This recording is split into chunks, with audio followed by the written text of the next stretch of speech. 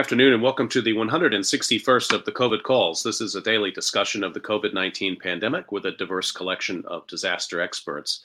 My name is Scott Gabriel Knowles. I'm a historian of disasters at Drexel University in Philadelphia. Today we have an election eve COVID calls discussion with Darian Williams, Rich Frankel, and Colleen Haggerty. Just a reminder, you can catch COVID calls live every weekday at 5 p.m. Eastern Time on YouTube. Just go to the COVID Calls YouTube channel to watch. You can also catch COVID Calls on Facebook Live and on Periscope. You can hear COVID Calls anytime recorded as podcasts on Spotify, iTunes, Podbean, or anywhere you get podcasts. You can also keep up with COVID Calls via Twitter using the handle @USofDisaster or @COVID Calls. Please do help spread the word and send suggestions for future guests and topics, and please feel free to suggest yourself as a future guest.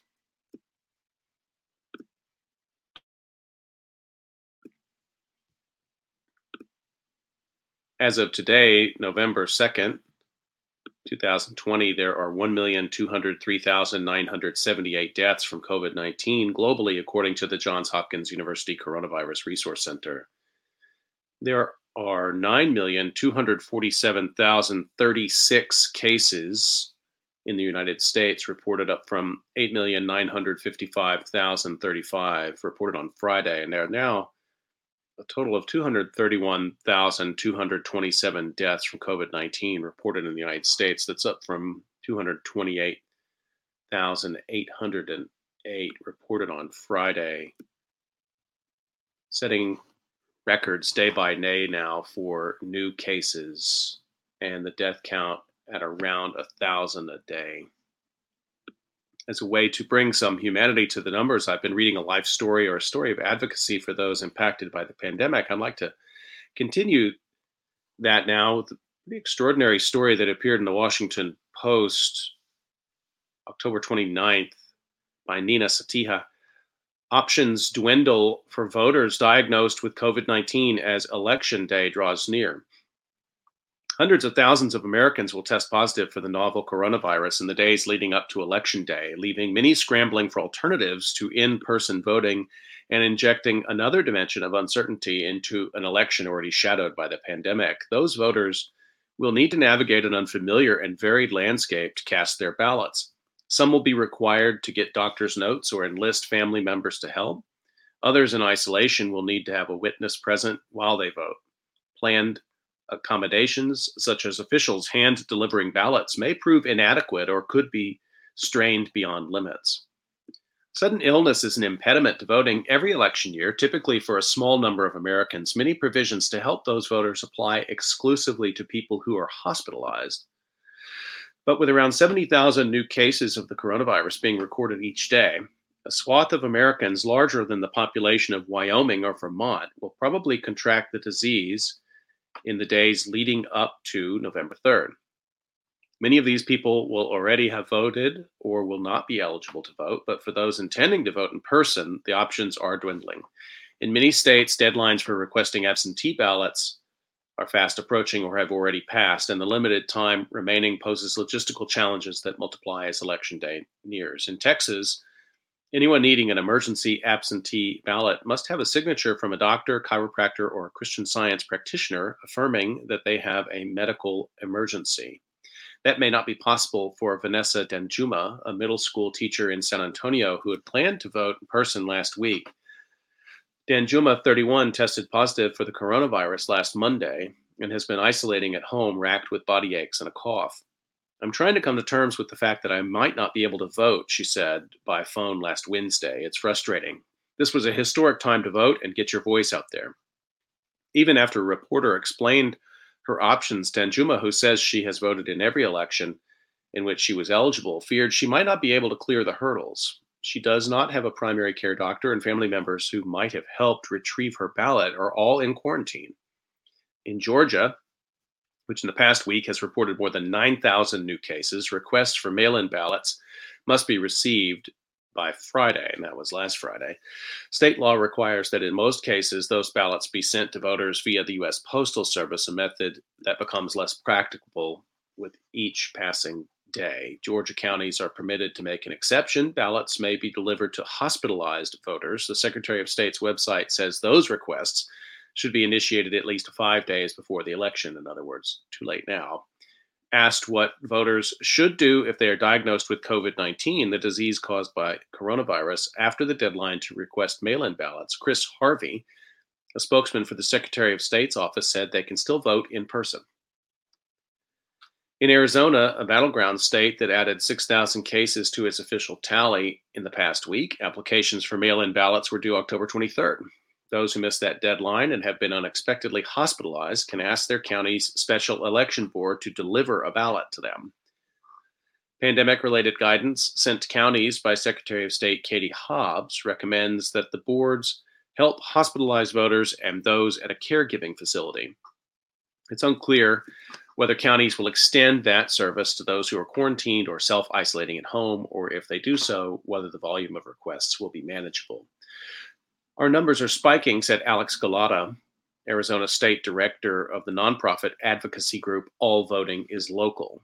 There's this hard deadline for when you have to request a paper ballot. After that, you have to vote in person. And if you're not capable, the only option is this resource-intensive avenue. Sophia Solis, a spokeswoman for Hobbs, said voters quarantined or isolated at home should contact their county elections department to see if there are special election board opportunities. Most states allow a voter to designate a family member or friend to collect what is often known as an emergency absentee ballot.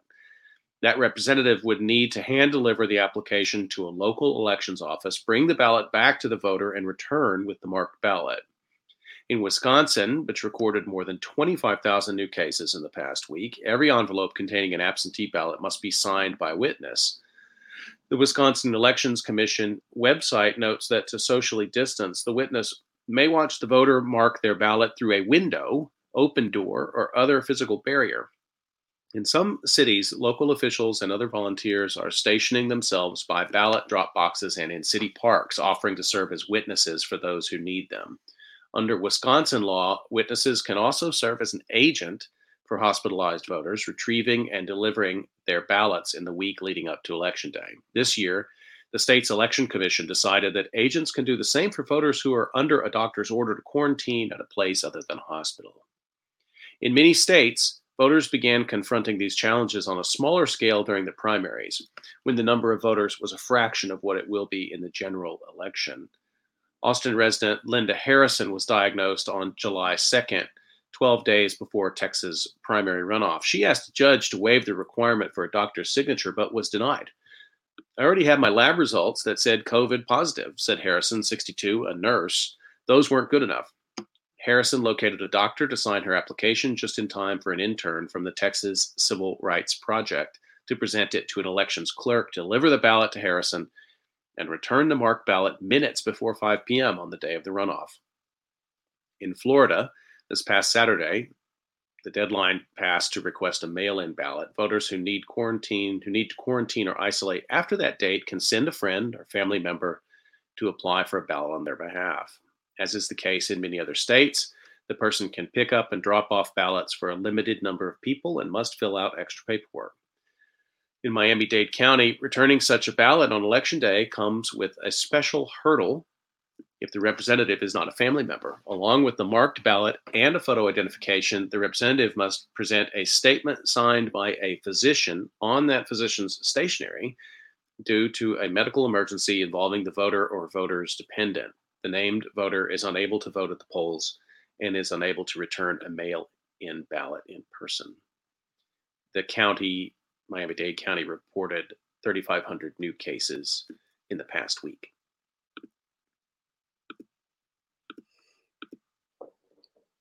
Okay, let's turn to our discussion for today.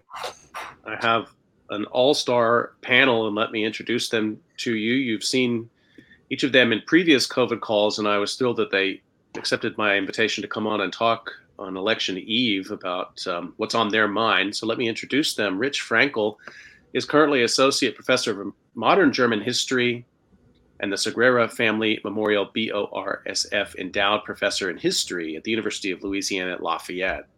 His research interests center on nationalism, anti-Semitism, immigration, and political culture. His first book was Bismarck's Shadow, The Crisis of German Leadership and the Transformation of the German Right, 1898 to 1945. And his latest book, States of Exclusion, A New Wave of Fascism, uses German history, particularly the period of the Third Reich, to help us better understand the current situation in Trump's America. Frankel is now seeking to understand anti-Semitism from an even broader global perspective. He's currently working on a new book-length project, tentatively titled Globalizing Hate, the Impact of Globalization on Modern Anti-Semitism in Germany and the United States, 1880 to 1914. Colleen Haggerty is a freelance journalist telling narrative stories through video, print, and social mediums. Much of her work reflects how global communities are reckoning with our changing climate, social dynamics, technologies, and politics. You can find her bylines across BBC News outputs on Vox, High Country News, U.S. News and World Report, Business Insider, and others. And she also has a great weekly newsletter, which I'll ask her to update us about in a few moments. And my third guest is Darian Alexander Williams. Darian's completing a PhD in urban planning at MIT, where he focuses on disaster recovery, community organizing, Black communities, and religious minorities. He's currently working on a few projects, including on Floridian hurricane recovery, natural gas pipeline explosions, and non-state religious organization-led planning. Darian previously worked for the Southeast and Caribbean Disaster Resilience Partnership and the Hurricane Matthew Disaster Recovery and Resilience Initiative. Colleen, Darian, and Richard, thank you so much for joining me on COVID Calls. Thanks for having us. I can't imagine how you had time for this today, so I really appreciate you doing this, but maybe it's a little respite from your doom scrolling. I don't know. Hopefully this is a little bit of time when you you can't be on Twitter.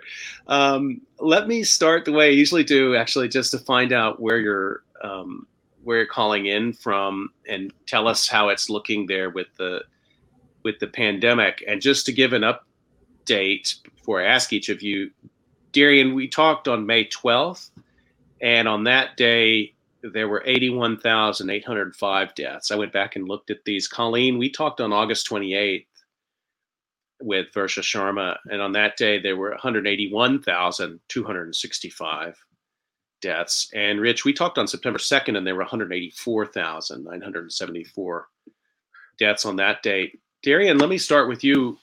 Where are you calling from, and what's it looking like there? Thank you for having me. I'm calling in from Cambridge, Massachusetts. A few hours ago, our governor here in Massachusetts, Governor Baker, did announce it's a little bit ambiguous, but sort of like a recommended curfew again. So staying at your home or being at home by 10 p.m. and the curfew lasts until 5 a.m. I don't think we've had that since early summer, maybe since like late spring. And the situation here is not looking great. Like other parts of the U.S., there's a looming eviction crisis, growing political unrest. We just had an outbreak reported today in a local prison, MCA Norfolk, just outside of Boston. So it's not looking good. Curfew was suggested as of Election Day?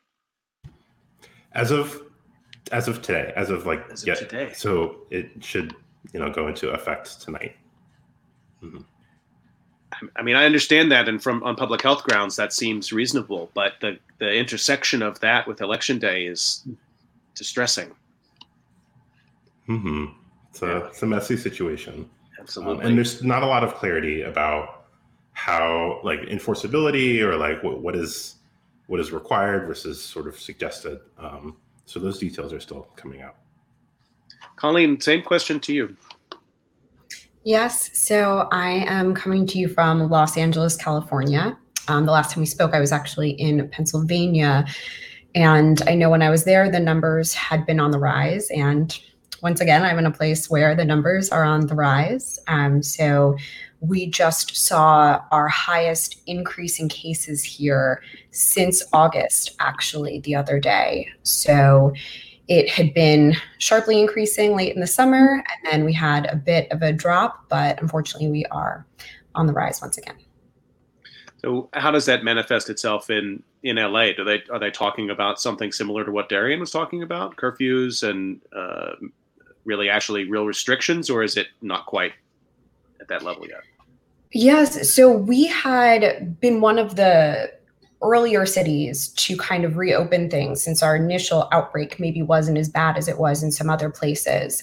So there had been a moment in time where the gyms were open, the restaurants were open, but then when those numbers started going up, a lot of things closed back down, and we really haven't had too much of a change since then.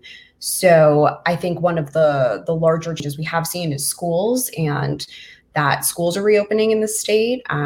So I know that's a big conversation right now is what's happening there. I know the governor of California just said that he's planning on having his children start going through a mix of in-person and virtual schooling. So that's, yeah, I wouldn't say there's much change within Los Angeles, but throughout the state, there's been a lot of flux. And, we, of course, with the wildfires that are happening out here, that certainly is impacting the numbers.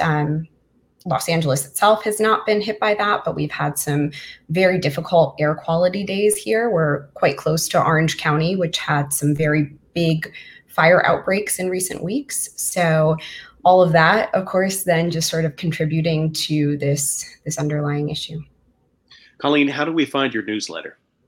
Yes, thank you for asking. I can drop it in some comments later, but my newsletter is called My World's on Fire, and it is on Substack. So it's myworldsonfire.substack.com. And yes, every week it is a mix of roundups of disaster news, as well as interviews with experts and some original reporting from different impacted areas. Okay, I would definitely want to recommend that to everybody, and you can send me the link and we'll bring that up for everybody to check out. I mean, this has been a year in which deciding which disaster is the disaster is impossible. I mean, the confluence of these events leading up to this election I've never seen anything like it from a disaster analysis point of view. So thanks for doing the newsletter, and we'll bring that link up in a second. Rich, let me turn to you. So I'm in Lafayette, Louisiana, and actually things here, strangely enough, aren't as bad as they are in other parts of the country. They were for a long time among the top, but things have at least sort of steadied and perhaps declined a little bit, enough to where the governor, if I'm not mistaken, moved us to phase 3 with a continuation of the mask mandate, but some other other aspects were loosened. The big thing here, which, again, even though things are getting better, the Republicans in the legislature here spent much of their time in session trying to pass I don't know what you would call it. It's not a law, but it's some kind of piece of legislation that would repeal all of the governor's COVID measures taken to protect the public. They would all be voided as a result of this. So they spent a lot of time trying to gather votes. For a long time, they didn't have quite enough. I think they did, and for the first time they tried it, he vetoed it, but they are most certainly not stopping. So it's a bizarre kind of situation where, again, it's a southern state, and so Republicans are just as in lockstep with Trump as anywhere else in the South. But fortunately, we do have a Democratic governor who has been fighting, I can't even imagine how hard, to maintain some level of sanity. I mean, I've noticed in public when I go shopping now that, the masks are far more. I mean, it's overwhelming now, whereas previously it had been, half. It was really noticeable that people weren't wearing them. And so when I go to the store, it's the opposite. You really notice if someone's not wearing one. So yeah, it's strangely enough, it's sort of receded. Again, it's not great by any means, but yeah, it's not one of the hot spots at the moment. It's an interesting example of it. John Bel Edwards, right? Is that your governor there? Yeah. So where you have a Democratic governor with an overwhelming Republican legislature, and they managed to somehow keep the peace up until now? Why now? What's the tipping point now? Well, I mean, you mean in terms of how the Republicans have been able to finally get that measure? Yeah. Well, I mean, it did take them a while, and they have been pushing back on all kinds of ways, but they, for a long time, never could build it up. I guess there was just sort of I don't try to get too deeply into the ins and outs, especially of Republican politics in this state, but they finally, I guess, maybe twisted a couple of extra arms to get it to that point. But yeah, thank God there's a Democratic governor. That's all I can say. Well, let's talk about some of the specific issues of this election. And Colleen, I'm going to start with you, and everybody can jump in on these issues however they wish to. I want to ask you a bit about some of the turnout figures that we've seen.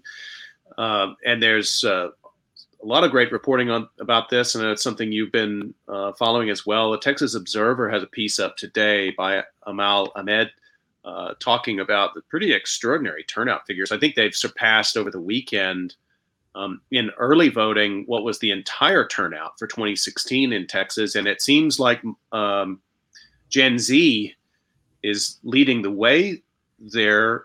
What's your take on that? Yes. So I know Texas and Hawaii as well, I believe, as of when we jumped on this call, are the two states that have seen higher turnout now than they did in the actual election in 2016. So that's pretty extraordinary, all things considered. And as you mentioned, I've reported on young voters since 2016, and there's always the common refrain that young people don't go out and vote. And there is plenty of statistics to back that up as well, not denying that at all. But we have seen a marked shift in that. And I think 2018 was one very clear example that things were changing. We saw the number of millennials who went out and voted doubled almost from 2016 to 2018, that being a midterm election year, so a year that you don't expect to see a marked increase in voter turnout to begin with.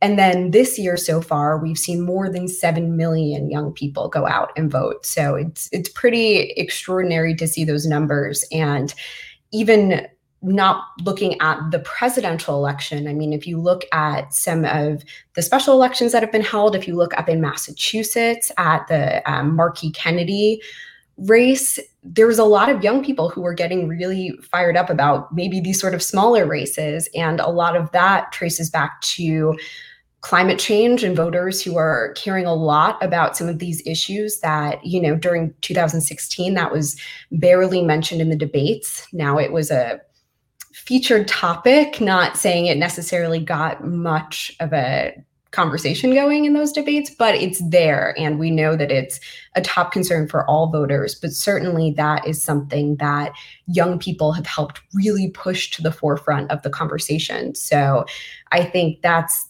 really going to be an interesting number to watch as we get a fuller scope of these returns, is how many young people are coming out and, in what way they're doing it. Are people doing mail-in? Are they going to the polls? We know young people are volunteering at the polls, since that's been a huge push, since maybe they're less vulnerable in some ways to COVID-19. So I think in a very hectic and difficult week, that is something that we can all look at and be excited about, that young people are really taking advantage of this opportunity to vote early and to get their voices heard loudly. My entire life, I have heard, even when I was one of those voters, younger voters, we've heard that wave of youth voters is going to carry, and usually it's thought that it's going to be deciding for Democratic candidates. And so it seems to be happening, or at least in some states, it seems to be happening right now. Can you, analyze that a little bit for us? Is this organizing that has finally matured in some ways? Is it about social media activation, or is it a Trump effect? What's going on here? I mean, I think everything you touched on there is probably a contributing factor. As you said, it's when we're looking at what states people are turning out in, it's not just, the very liberal states. Some of the highest youth voter turnout we've seen so far has been Texas, Florida, North Carolina. So the states that people are really going to be looking to in the next day to get a feel for who's ahead. So I think that's pretty incredible as it is. I mean, it's in a year like this where so much has happened, I think it's very difficult to say that was the thing, that was the motivator for people. But I do think one thing I've noticed this election compared to the last one is I remember speaking to a lot of young people in 2016 who felt very disenfranchised because they hadn't maybe been aware of some provision in their state, or they were trying to vote in the state where they go to school, and that had a very different landscape than where they grew up. So they didn't know the dates they had to hit, or, the envelope they had to put their mail-in ballot in, or something along those lines. And it was really frustrating for people who felt like there wasn't a place to look to easily understand the voting process. And I do think right now, I mean, if you go on social media, it's like you're being hit over the head with it to a degree, where people are really trying to get those resources to be more accessible to people. So I do think that has contributed to it, in that, it's not just, I think celebrities pushing to get out the vote is a bit of a trope at this point, but I think people are not just saying go out and vote, but they're acknowledging the barriers that are in place, and that those barriers are different depending on where you are and who you are. So I think that has been massively helpful for actually not just maybe encouraging people to vote or trying to shame them by not voting, but empowering them with the actual tools that they need to then cast that ballot, and in a way that it will be counted.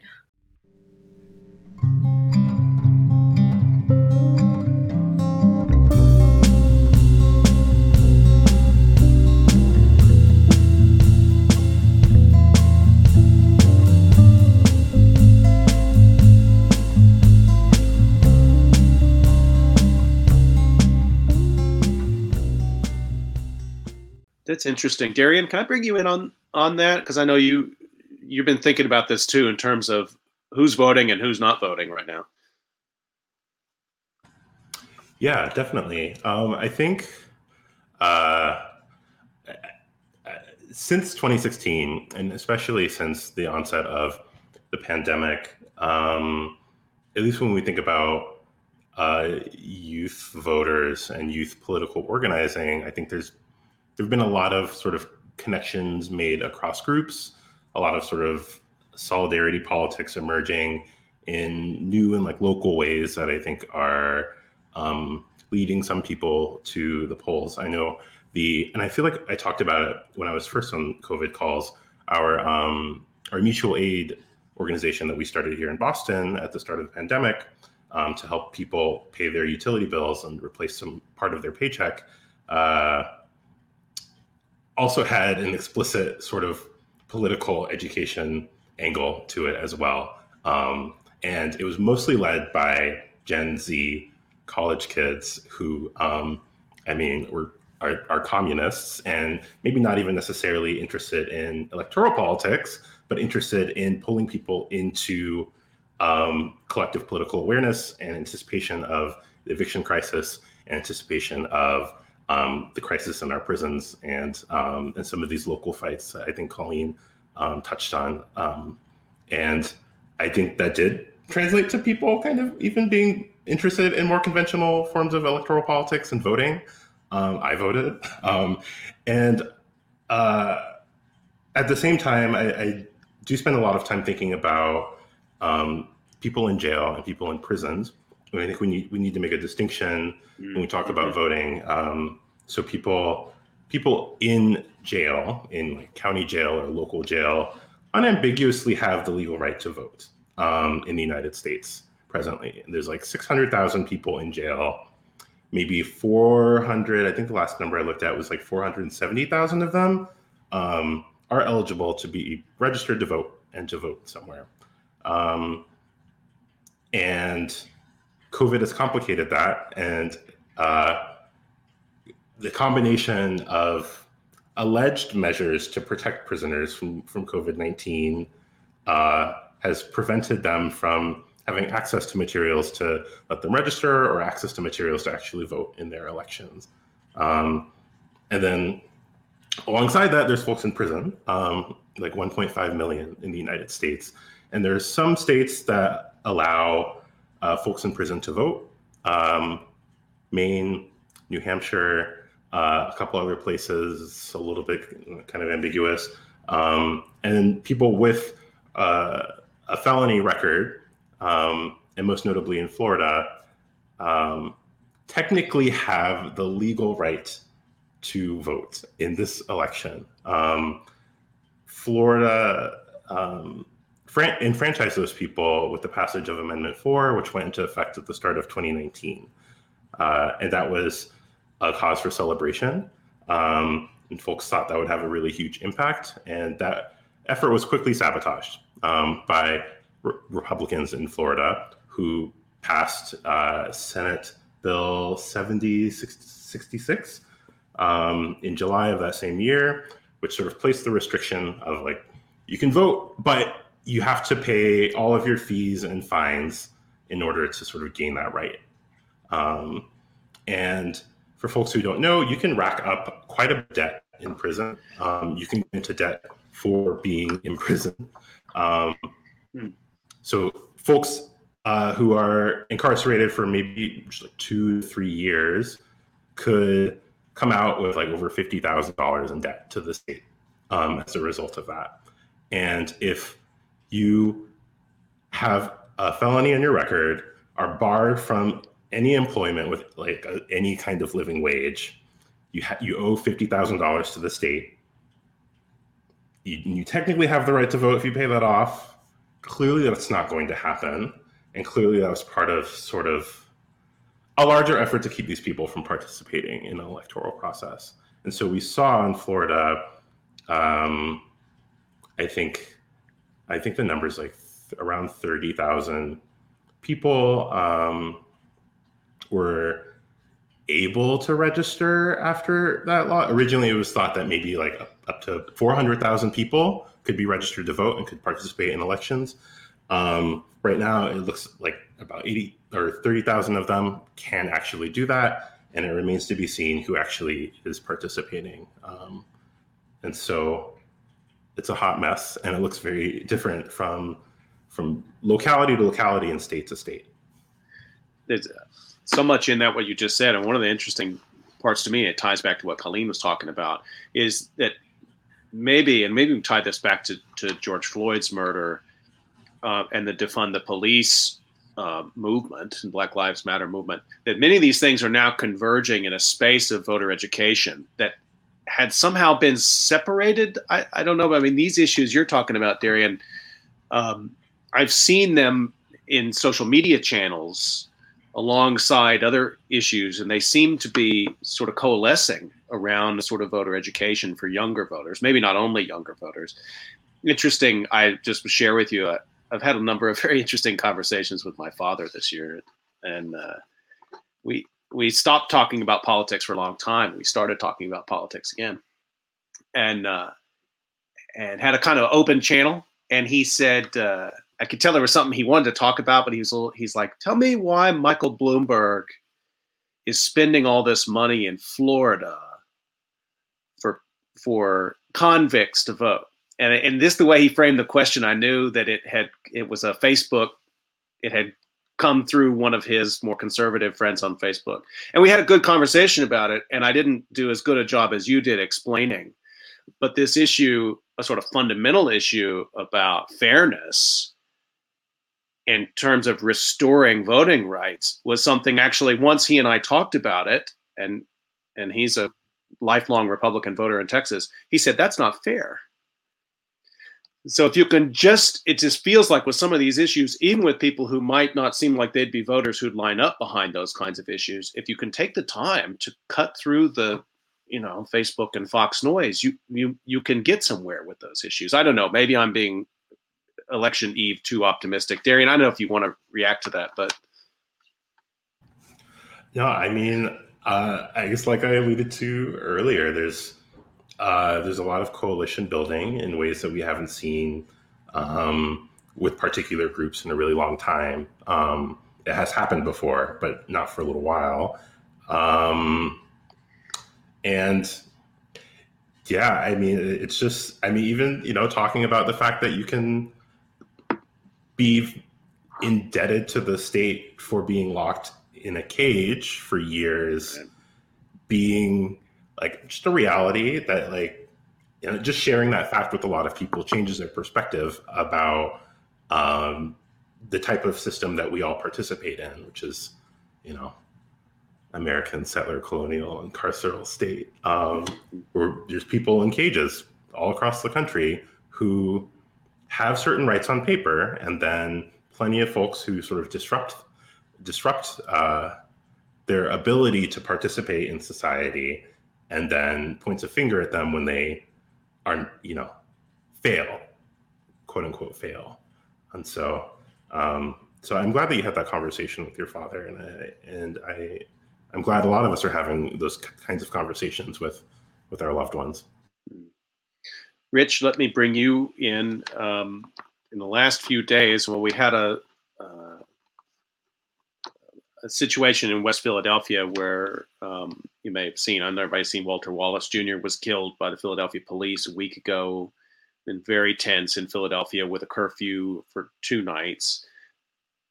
Over the weekend, Alamance County, North Carolina, I'm not sure I'm saying that right, peaceful march to the polls and pepper spray used by police. I mean, I'm seeing images now of downtowns being boarded up as if there was a hurricane coming. So, I mean, these kinds of issues, when I think of these issues, I think about the previous conversation we had and the real possibility of violence. It's been ongoing throughout this whole year. It wouldn't be new, but election day violence. Can you, first of all, like, what are you worried? What are you worried about? And what's the sort of historical context that you draw from to think about it?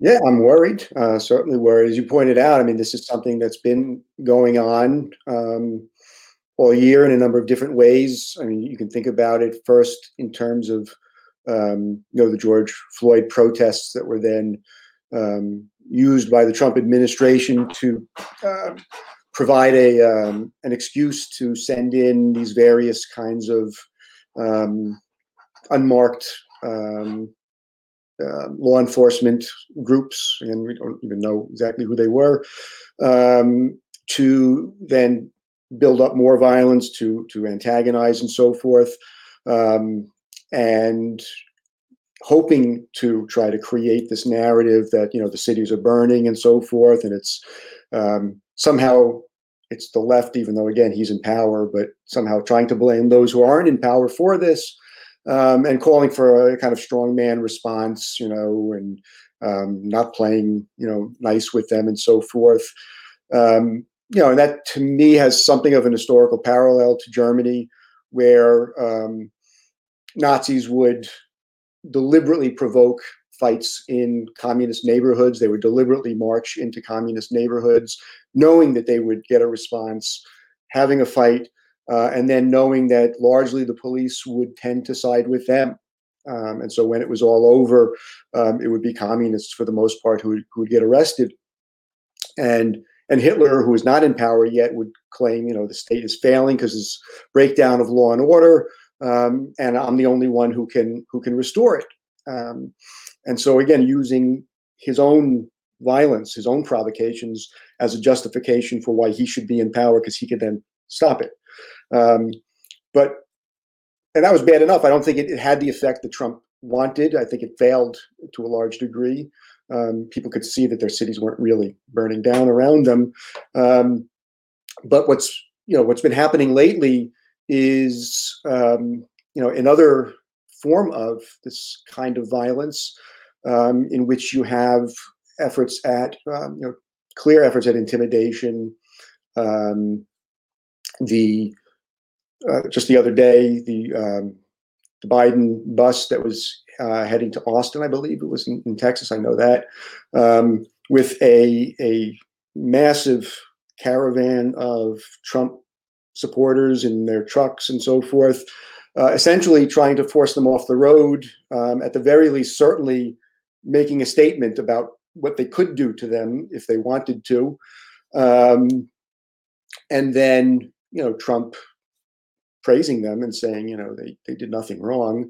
And those are the kinds of things that are really dangerous now. Of course, when the president gives his approval of it, right, and in fact absolves them of any guilt. This period right now kind of reminds me of the period after Hitler was appointed chancellor at the end of January 1933, and just prior to the last quasi-free elections in Germany that were in the beginning of March of 1933. As chancellor, Hitler had now the ability to use the police. One of his men, Hermann Goering, was in charge of the police in Prussia. And so they could use them to not only intimidate, but also, of course, again, to not do anything to SA, stormtroopers and so forth, who went out to attack. And they did go out and attack communists in the streets, beat them, took them to these kind of wild concentration camps in the basements of Nazi headquarters and pubs and so forth, and beat them and tortured them, in many cases killed them. And this was also right after something that Trump, fortunately, at least not yet, has had, which was the Reichstag fire, which gave Trump far more power in terms of using police against his enemies. But it also created an atmosphere of crisis, right? That this was, as Hitler framed it, a communist uprising right now, and therefore we have to be vigilant and we need to use force. And so an election in those circumstances where Hitler has the prestige of being chancellor, he has the police, he has now an environment in which people think there's a communist uprising just beginning. In that last week or so, I mean, you had this kind of violence, and the communists were actually banned from running. What's interesting about that, on the one hand, is that amazingly, despite all of that, the Nazis only got 43% of the vote in an election in which they had all of those advantages. So that's something, of course, Hitler had enough power and enough influence to be able to still pass an act that made him a dictator. But this is kind of what I see now in terms of, on the eve of the election, making use of basically what they have. They know they're not going to win the popular vote. I think they know they're very much in trouble in any number of states. And so all they have left is the efforts to, disallow votes, but also to scare people, right? Scare people either from voting, or send a message as to what's going to happen if Trump wins, or if Trump loses. I mean, in a sense, you would have violence either way, and that's the frightening thing, because regardless of what happens tomorrow, it doesn't end. These people are obviously not the kind of people that are just going to pack it in and go home. They are either going to take out their frustration and, of course, believe that the election was rigged and speak of all kinds of conspiracies that made that possible, and go after anyone that they believe and that Trump has already indicated, right, is behind it. These efforts to kidnap governors and so forth. That they know who to go after already. And if he wins, I think it would be similar to what happened in Germany, in that they would feel empowered to go after them, right? Now that they have, once again, the power of the state behind them, and they know for the next 4 years at least, nothing's going to happen to them. And you may even see, who knows? I mean, having some of these, militias or really terrorist groups being deputized. I mean, I wouldn't rule that out. And you really see also something similar is the difference in response. These efforts just yesterday to shut down highways, bridges, and so forth, again, with these caravans of Trump supporters. And I posted something on Twitter because I was like, I think back, and I remember being frustrated at Black Lives Matter protesters that were blocking streets, right, highways and so forth, marching, right, not with cars, but they were marching, and how people were so frustrated by this, and this is not how you protest injustice, right, and so forth, and that people were in fact arrested in these efforts, and nothing happened to any of these people who did this, right, in trucks and SUVs and so forth.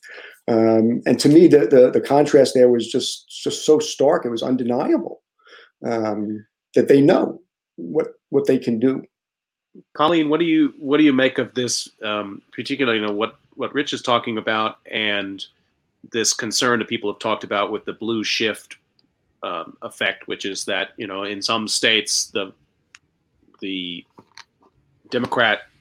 full Democratic vote will not be available on the first night, and that Trump will sort of employ a strategy of claiming victory, inviting then mayhem over a day or two, and then using whatever kinds of police powers to stoke that mayhem, exactly what Rich has been talking about, which was clearly used over the summer in Portland, in Philadelphia, and other cities. I'm not sure it worked out for them in terms of boosting poll numbers, but I don't know. I mean, how is the media approaching this? How are you approaching this?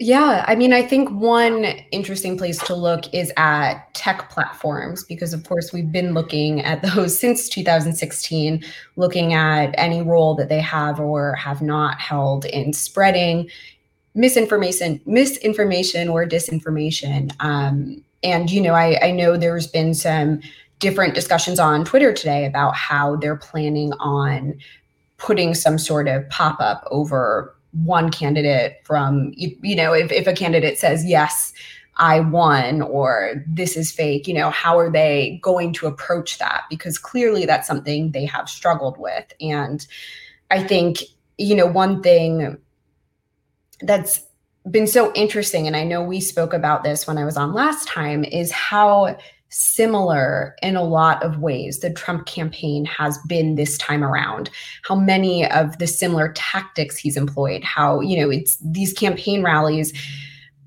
a lot of them, if you looked at a photo, you wouldn't know if it was 2016 or 2020. Lately, there's been more people wearing masks, which is great to see, but I mean, it's still packed stadiums, people shoulder to shoulder, and him standing at that podium. So I think, when he's talking about law and order, when he's talking about all these things, this is the same rhetoric largely that he feels clearly worked for him in 2016. I remember at the RNC, him talking about law and order, him making that appeal to, suburban women, and he's clearly going for that again. I mean, I saw an advertisement the other day from Turning Point USA, which is aimed at younger conservative voters, but the entire ad was a white, younger white woman walking into a gym alone, and her thought process of, well, I really need to keep my family safe. So maybe I don't like Trump's style, but clearly I need to vote for the person who's going to keep the suburbs safe. And I can't have this sort of violence on my streets. And the tagline of the ad was, to vote for Trump, it can be our little secret. So it's just this very clear I didn't approach. see that one. Oh, wow. Yeah, it was, it's just really interesting. And, that's the shy Trump voter right. And he's been speaking directly to, when you watch his rallies, I mean, I had him in Pennsylvania on earlier today, and he said, suburban women, I love you. I'm helping your neighborhoods. Look at how bad things have been. But, as we're saying, he is in power right now. He is the person who technically has the control right now. So there's this really strange cognitive dissonance of him pretty much running the campaign he ran in 2016 to get elected again. But then at the same time, as Richard was saying, I mean, he has these tools behind him that he clearly didn't have last time. And I think that's what's concerning when we look at what happens next, because we were having some of these conversations in 2016 of, if Trump doesn't win, is he actually going to concede? He said, in 2016, he did the same hedging of, well, voter fraud, I don't know. Do you accept what happens the night of? But obviously it carries a different weight now that he has that power behind him. So I do think it's significantly more concerning this time around to hear that language, but also not at all surprising to a large degree to hear him making these sort of threats that clearly, again, he feels like it worked before. Why wouldn't he do it again? The conventional wisdom that I'm hearing is that if Florida or North Carolina or Georgia is clearly pulling away for Biden, then all of these concerns we have for Trump will be negated. Party leadership will tell him, hey, look, it's over, and he'll back down and not try to do this kind of, everything you were just talking about, the tactics of the many different tactics he will use to deny the vote. Do you buy that conventional wisdom, Colleen? And then I'm going to, Darian, I'll bring you in on this too. I think it's tough to say because clearly he has not been one to wait for the party's approval to do anything. I mean, if you look at the majority of the people who are backing him, you can find horrible things they said about him, people within his own staff, his press secretary. I mean, senators like Lindsey Graham, who just had, the worst things to say about him, who came out very early on, were trying to throw their weight behind anyone who they thought would beat him, and now have just full-throatedly embraced what he's doing. So it has not necessarily been, so goes the party, then goes Trump. It's really been the other way around these past 4 years. That said, I do think there's a degree where maybe it gets to a point that it just isn't feasible for him to mount certain tactics. I mean, I think it has to be considered that once he leaves the presidency, he is aware that he is in for a lot of lawsuits and a lot of other unsavory years ahead of him. So I don't know what sort of mindset that would put him in and what sort of options, he's been exploring. I think something we do know is his administration has had a tactic of sort of leaking a worst case scenario plan when it comes to everything from immigration to, other ideas he's had. And then when they do release their real plan and it's slightly scaled back from that, maybe some of the shock is gone. And that's something they've deployed regularly. So when we hear something like, oh, maybe he's going to announce victory early, it's hard to say if that's actually what they're thinking or if that's just sort of, priming people to expect something. And then what he does maybe won't seem as surprising or shocking when he does it. Darian, let me bring you in. I want to read you a statistic. This is an NBC Wall Street Journal poll that was out today. In battleground states, so North Carolina, Michigan, Wisconsin, Florida, and so on, looks like 42%, so 58% of voters disapprove of Trump's handling of the coronavirus. Now, that means 42% actually somehow approve of his handling of the coronavirus. But be that as it may, is that statistic meaningful to you? Can Donald Trump lose this election because of mishandling a pandemic? I'm sure he could lose this election because of his mishandling of the pandemic. I do want to kind of touch on, my concern is sort of like what Richard was getting at. Of regardless of what happens, there will probably be some instances of violence, and how do we prepare for that? And you brought up what happened in Graham, North Carolina, in Alamance County earlier, where a Black pastor led an organized march to the polls event last Saturday, and that was disrupted. People were tear gassed, folks were arrested. And I used to live in North Carolina, in Orange County, next to us.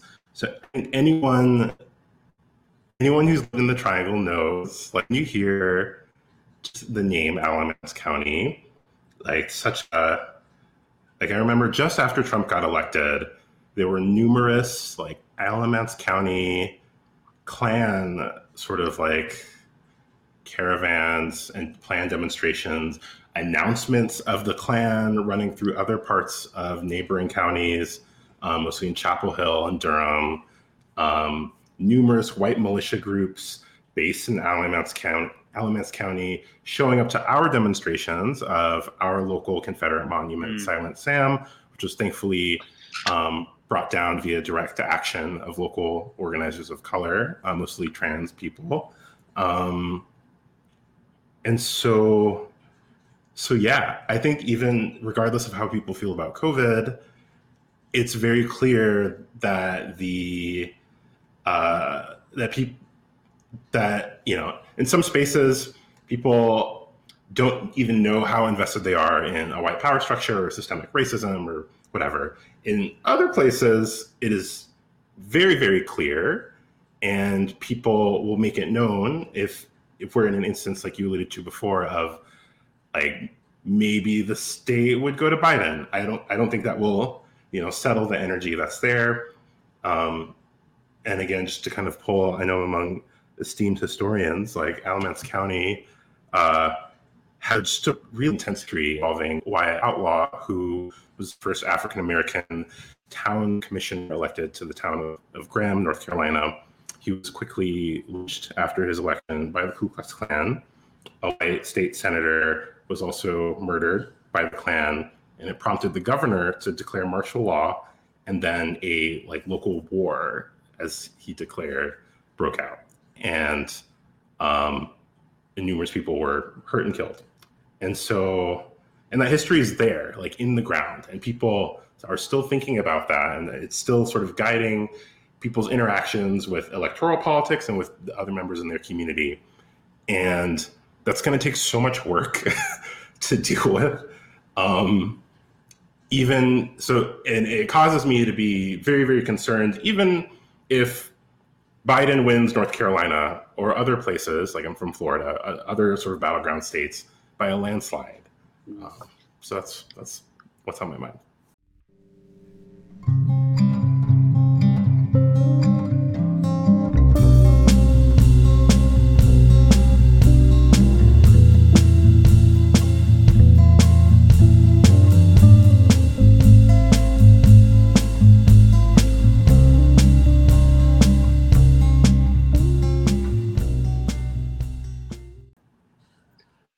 I'm just going to sit with that for a second.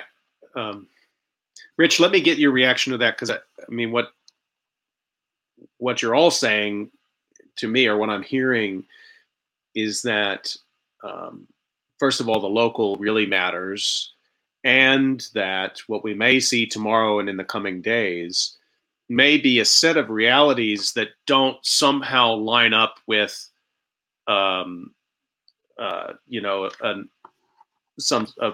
media figure in front of a big board saying, Steve Kornacki saying, hey, here's the big, I love what Steve does. And he shows the big board and he goes county by county, but the kinds of stories he doesn't tell are the ones that Darian was just saying. So that whatever ends up happening in Michigan or Wisconsin or North Carolina, there's going to be local violence, and there's going to be undercurrents of unrest, which may not even break out into open violence, but will still be chilling to the exercise of democracy tomorrow and in the days to come. I guess it's not even a well-formed question. It's just something that's on my mind. What do you think, Rich? That actually is something I was thinking about when Darian was talking. And that's different from 2016 is that, it's over the past 4 years, you've had this development of, and really, I think by this point, clearly it's fully formed, a segment, a not insignificant segment of the population that exists in an alternate reality. Before he ran, or when he was running, he lied. People knew that. But once he was in, and the lies never stopped, and they kept going and building, and no element of reality could change people's minds, then it became entrenched. You could sit at one of these rallies and listen to all of these absurd things that he's saying, and all of the claims that he makes on Twitter and so forth that are clearly wrong. And that's really, I think, the biggest challenge for restoring some kind of healthy democracy. I mean, fundamentally, for any healthy democracy, and this happened in Weimar as well, in Germany, when the two sides or the various sides can't talk to each other because they don't agree on the same set of facts, right? The reality that they're talking about is just fundamentally different. And so there is no point in talking at that point, because you can't change anyone's mind if they don't take anything you say as legitimate. And that's when, of course, violence becomes a way of settling it. And so when whatever happens, if he loses, these people will not accept it. Clearly, they've been primed for so long about all of the ways in which he's talked about the way the election is going to be rigged and so forth. That I can't imagine only a certain sliver of maybe the outer rim of his base might accept it. And what do you do going forward when you have 30 to 35% or more of the population that is going to continue in this alternate reality and sees the current administration, if Trump loses, as completely illegitimate, which is something that they've been doing with democratic regimes for years. But now, again, it has even more force because of the weight of the president of the United States sanctioning all of this, and a Republican Party that doesn't exist anymore outside of him. There is no leadership that can stop him. What he does at this point is up to him, I think, by now. So that's really the frightening part, and that's where the violence comes in, because there's no way of sort of rationally settling these kinds of issues that are just fundamental. I mean, that's useful, all of this, because it helps me understand how you can have Trump giving a stump speech, a sort of a closing argument, in which he simultaneously seems to be criticizing the FBI director, the governor of Michigan, and Tony Fauci. And you wouldn't think that they would all line up. But if your goal is to sort of fundamentally disrupt a connection to the idea that data exists, or that there is a reality that can be verified outside of what Trump says, that seems to be the crucial step. Rich, I think that's an insight that you've shared with me before on COVID calls. Yeah, it gets to the point where it doesn't even matter so much that people really believe every aspect of what he says. It's believing in itself becomes a part of the identity. You have to, right, to be a follower. You accept that reality, right? It's not so much, it doesn't matter the particular things that he's saying. Being a follower of Trump means what he says goes. And even if it contradicts itself, it doesn't matter, right? Because otherwise, well, number one, you acknowledge that you've been duped for 4 years, and many people don't want to believe that, and so they'll stick with their. But it's very tribal in that sense. The lies again become part of that acceptance. Once you go into that, it doesn't matter what he says anymore. You've abandoned, the real world, and that's all you have left at that point. Colleen, let me bring you back in on that. I have been, maybe as a way to cope with the reality of the world right now, I've been watching old reruns of The West Wing. And one of the things that happens in The West Wing is that they have issues. Like the whole episode will be about healthcare or about gun control or whatever it is. And it's reflecting a 1990s sort of American political sensibility that was actually focused on like connection between ideology and policy.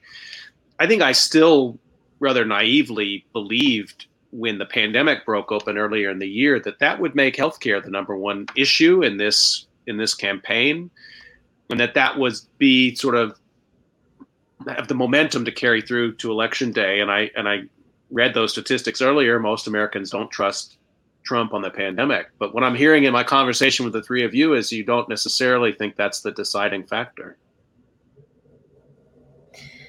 Yeah, I think one thing that's been interesting to watch over the past, I don't remember exactly how far back you can look, but when you look at the polls over the past, maybe 5 months or so, they've been very stable, really. The number of people supporting Trump have continued to support Trump. The people supporting Biden have supported Biden. It's a very different landscape than if you look back at 2016 and some of the different, the Comey memo and the Trump tapes. There were the ups and the downs, and people were clearly sort of still making their minds up. And I think, as everyone's been saying, this is an election where you have a percentage of people who it's hard to think of what would change their mind. We just sort of have hit a point where they are going to believe what they believe, and it's very hard to think about what issue could come up, unless maybe people are personally impacted. And even then, how much personal responsibility do you feel comfortable taking? I mean, it's really difficult to say. And I think another sort of level to this as a journalist is, the media has clearly been one of the groups that have been gone after since 2015, since he started. And I think when you hear something like North Carolina and you hear Darian talking about the history of the place and how that clearly weighs into an event like that, we've lost so much local media in the first place. And then you have people who don't trust the media. So you lose a layer of that history. You're losing people who could really add some needed context in a lot of places. And that's something that was already happening by 2016, but has certainly increased over the past 4 years, and then in hyperspeed over the last 8 months, that we've lost so many outlets, so many great journalists who would be able to convey these stories in a way that people could look at that and maybe really understand what was happening, instead of being able to look at it and just seeing a quick blurb in the national news and then filtering that through their perspective of, I believe this person or this person, so if the New York Times wrote about it, it doesn't mean anything to me. I mean, we know local news has still, where it exists, a higher level of trust in most cases than national news. So I think it's a really unfortunate convergence of events in a lot of ways where, as we've lost a lot of local media, we've seen an increasing use in social media, and that only sort of adds to maybe more of that tribalism, or allows people to reinforce what it is they want to hear. What a great point. And I really like the way you frame that, because it means, the local media will be the ones who do know those deeper histories. They know the sheriff's names. They know the memorials and the ones that aren't there. And so they give, but they're also sort of maybe counterintuitively more trusted as well. I mean, if I had a big sack of money and was going to invest in democracy in America, I'd be investing in small town newspapers, I think. It seems like something we absolutely need, maybe after this election. This conversation has turned towards realism, and I won't say dystopianism, but real concern. And I think that we're not powerless to meet those concerns after this election is over. I want to close up. We have to wrap up, actually, just by asking people what you're going to do on election night. So maybe this is a slightly lighter way to finish up, and I'll just start. I've bought a projector earlier this year because I don't know what you do in a pandemic. I guess if you have a job still and privileged to buy a thing, I bought a projector. So I watched the debates projected on my wall, like massive size, which I'm still kind of recovering from that. But I plan to do that tomorrow night and watch those states come in with my family. And I think I'm looking forward to that. Although I guess, kind of like each of you said, it depends on what happens in Florida. It might turn into a pretty ghastly night pretty early, but I'm hoping not. And that's what I've got the first hour planned, I guess. We'll see what happens after that. Darian, what are you planning? I have, I don't know, a very formal and an informal answer.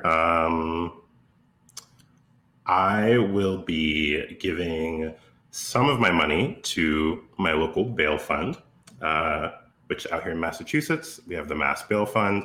They're really great. I anticipate protests, may or may not be part of those. I think people should not be in cages in jail. I'm also grateful that I live in a state, in a community that has decriminalized cannabis, and that might be part of my way of coping with Election Day, because it's just, I can't watch the news on Election Day. I did not do that on 2016. I'm normally a media and news junkie, especially local news. Not tomorrow. But not on election days. So I will be attending to my group chats and giving money to freedom Rich, fighters. what about you?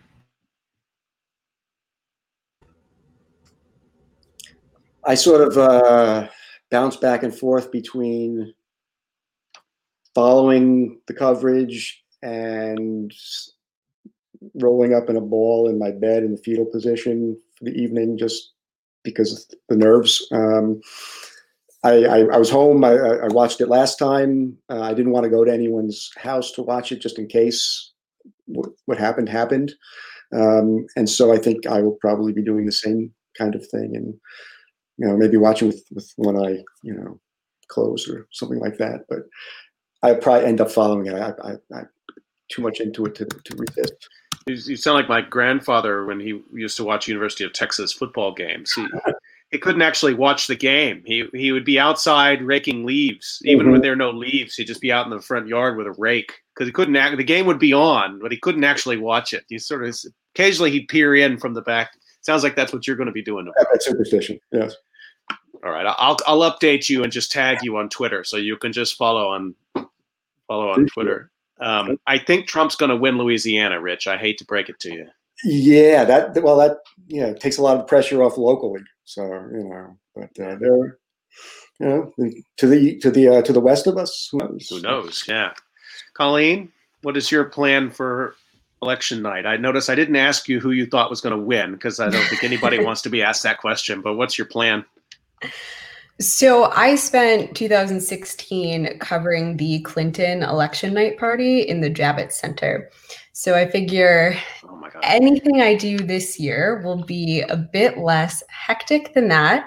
But added to that, this will actually be the first election I won't be physically out somewhere covering in my career pretty much. So an election night first for me is that I will be working, but I will actually get to make my own dinner, which I've never done. I've always had like some sort of horrible vending machine, pizza, like whatever scraps I can find, usually at like 3 a.m. meal. So I am just primarily focusing on the fact that I get to cook for myself, and I will be working, but at least I have that.